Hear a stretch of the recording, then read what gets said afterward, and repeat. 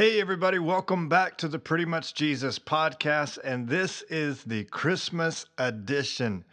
That's right, Christmas is just around the corner, Christmas 2021.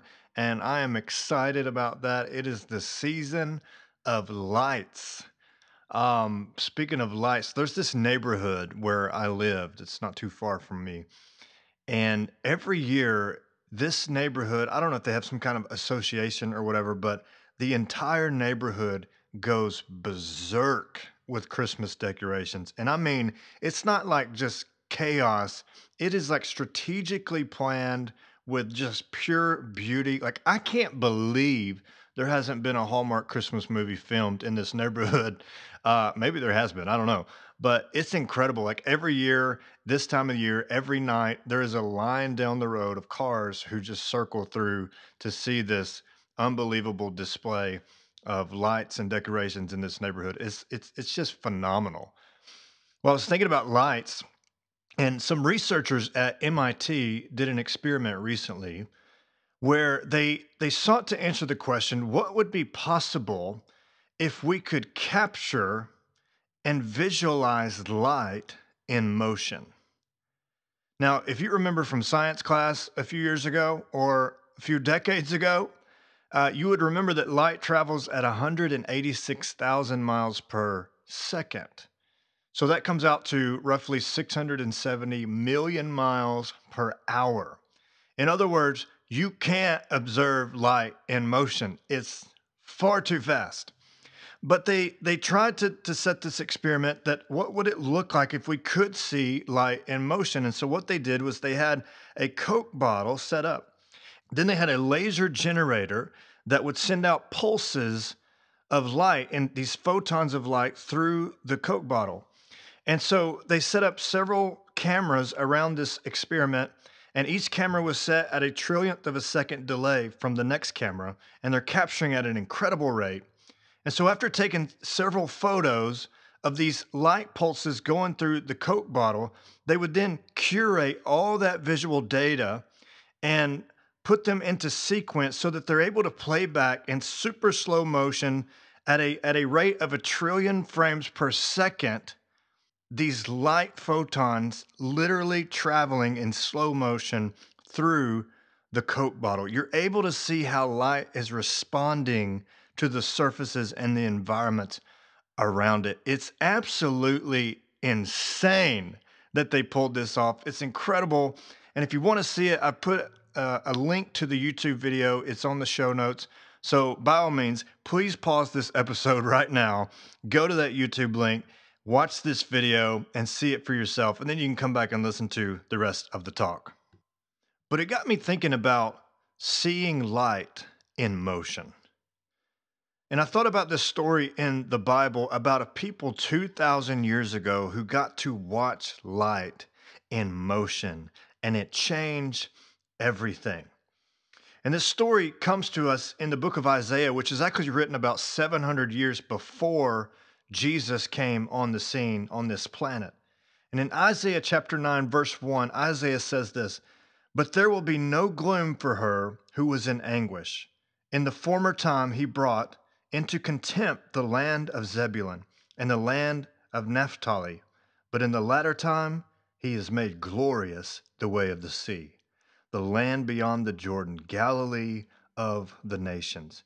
The people who walked in darkness have seen a great light. Those who dwelt in a land of deep darkness, on them has shone light." This is an incredible story about a place on earth, a place that he describes that used to be in gloom and anguish. It was a place of contempt and a place of deep darkness. And yet that there was coming a day when there would no longer be gloom and anguish in this place. There would no longer be contempt, but there would be glory. There would no longer be darkness, but there would be light. And the place that he talks about is called the land of Zebulun and the land of Naphtali, the land beyond the Jordan, the Galilee of the nations. So what's that all about? Like, what is this place he's talking about? Well, There's some things you need to know about this place that just makes this prophecy so incredible. And it's, if you think about in the days after Solomon, the kingdom of Israel split into two kingdoms. You had the northern kingdom, which retained the name Israel, and you had the southern kingdom, which was called Judah, right? Now, the land of Zebulun and Naphtali are in the far northern reaches of the northern kingdom of Israel. And in Isaiah's day, when he's writing, the great Assyrian Empire is coming to take over the northern kingdom of Israel. And God's been sending his prophets warning them that this day would come if they didn't turn and repent and surrender their lives to him and love God and trust him and obey his covenant. But this land of Assyria would come, and whenever they would come into a nation, the first place they would come to, the first towns and the first regions that they would come to, they would pour out all of their gusto, all of their wrath, all of their fury upon that region in order to make them an example of everybody else, so that when they would continue to advance through the nation, people would just bow down and say, you can have it all, and they would just surrender, and the Assyrians could just walk right in. Guess where that place is, where they poured out the worst of their wrath? You guessed it, the land of Zebulun and the land of Naphtali. It was a place of gloom and anguish. Why? Because they suffered greatly at the hands of the Assyrians. And not only was it a place of immense suffering, but it was also a place of unfaithfulness to God. Remember, the whole reason the Assyrians were even able to come in was because of God's judgment on them. He continued to warn them, please turn back, please trust me, please walk with me. We've made a covenant. I am your God, you're my people. But they continued to reject God. They continued to worship idols. They continued to turn away. And finally, what God had warned them would happen finally happened. The Assyrians came in and destroyed everything. It was a place of unfaithfulness to God. It was also a place that was seen as being far from God in a religious sense. Remember, I talked about the southern kingdom of Judah? Well, Judah had Jerusalem in their land, and Jerusalem had the temple of God in the center. They had all the religious leaders, and so they had in their minds, the proper worship, right? They had the temple so they could keep all the sacrifices and the festivals, and they do it just the way God told them to do it. They had all the religious leaders. I mean, it was the epicenter of worshiping the true God of Israel. They had it going on. And so when they looked at those up in Galilee on the north end, far away, who didn't have access to the temple and didn't have access to all of that, they saw those people as they're far from God. Their worship is not proper. Their worship is not good enough, right? They're just pathetic up there in the Galilee of the nations. And furthermore, there's a lot of Gentiles in this land, and there's a lot of pagan influence. And so as far as they know, these people are just not true worshipers of God. It was a place of the have-nots. It wasn't this big cultural epicenter. They didn't have all the glitz and the glam of the Assyrians or the religious center of the kingdom of Judah. And lastly, the Bible says it was a land of deep darkness. Whenever the Bible talks about darkness, it's talking about spiritual blindness. In other words, this place was characterized, and it didn't mean everybody was this way, but by and large, the people in this land were blind to the truth. They could not see God's heart. They did not understand God's plan. They did not know God. They had no hope in God. And so they lived their everyday life simply for the here and now, because as far as they knew, that's all there is. They didn't understand that there's hope and forgiveness and life and a relationship with God. They simply could not see it. They lived in deep darkness. But something was about to change. It says, those people who have walked in darkness have seen a great light. those who dwelt in a land of deep darkness, on them has light shone. You're like, what is this light that suddenly came upon them and changed everything and took away the gloom and the anguish and the contempt and replaced it with glory? Well, if you keep reading in that text down in verse number 6, it tells us what the light is. And it says this, for to us a child is born, to us a son is given, and the government shall be upon his shoulder, and his name shall be called Wonderful Counselor, Mighty God, Everlasting Father, Prince of Peace. And of the increase of his government and of peace there will be no end, on the throne of David and over his kingdom, to establish it and uphold it with justice and with righteousness from this time forth and forevermore. The zeal of the Lord of hosts will do this. The light that came to this land was a person, and he came as a child. But it wasn't some ordinary child. This child was a child who would be a ruler, who would rule with justice and righteousness. This child would be a counselor. This child would be a father. This child would be a prince of peace. And this child, incredibly enough, would be mighty God. Light was coming to the land of Zebulun and Naphtali. You're like, what is that? How did that happen? What do you mean light came to them? Well, remember the Christmas story. Mary and Joseph are about to have a child, Mary is, and they had to travel to Bethlehem for a census. And it just so happens that when they were in Bethlehem, that was the time that Jesus would be born. And you're thinking, oh, wow, this is amazing. God is sovereign and he rules. He's working everything out just perfectly, because just as the Son of God, the Savior, the Messiah, is to be born into this world, he just so happens to be in Bethlehem, just 30 miles outside of Jerusalem.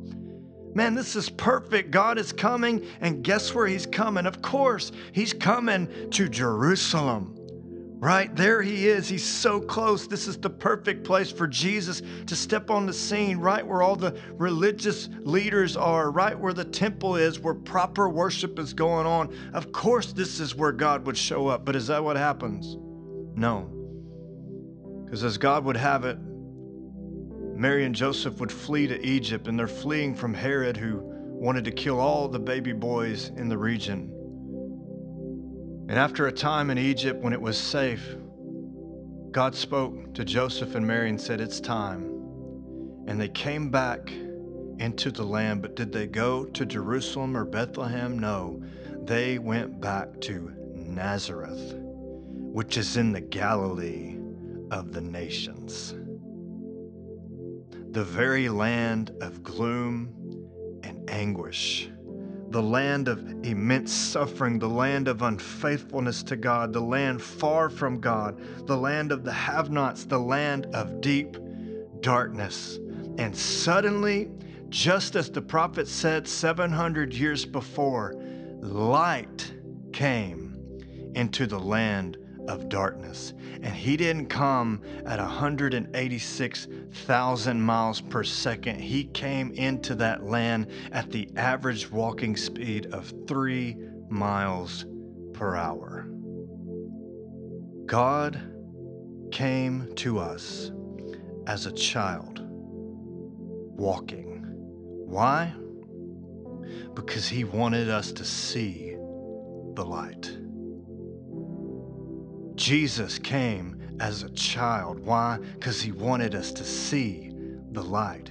Jesus walked and ran throughout the village. Why? He wanted us to see the light.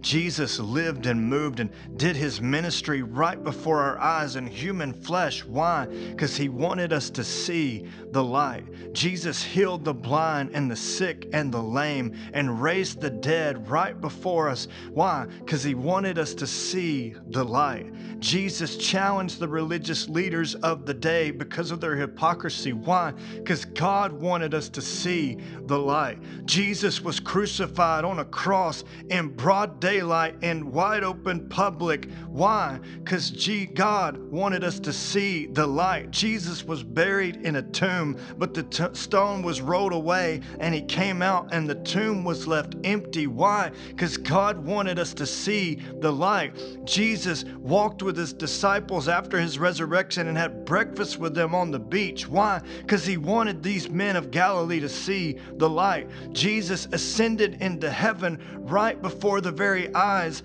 of these disciples from Galilee. Why? Because he wanted them to see the light. So it's no surprise then that these very men from Galilee, from the land of deep darkness, went into all the world and spread the gospel everywhere, because they said, we cannot help but speak of what we have heard and what we have seen.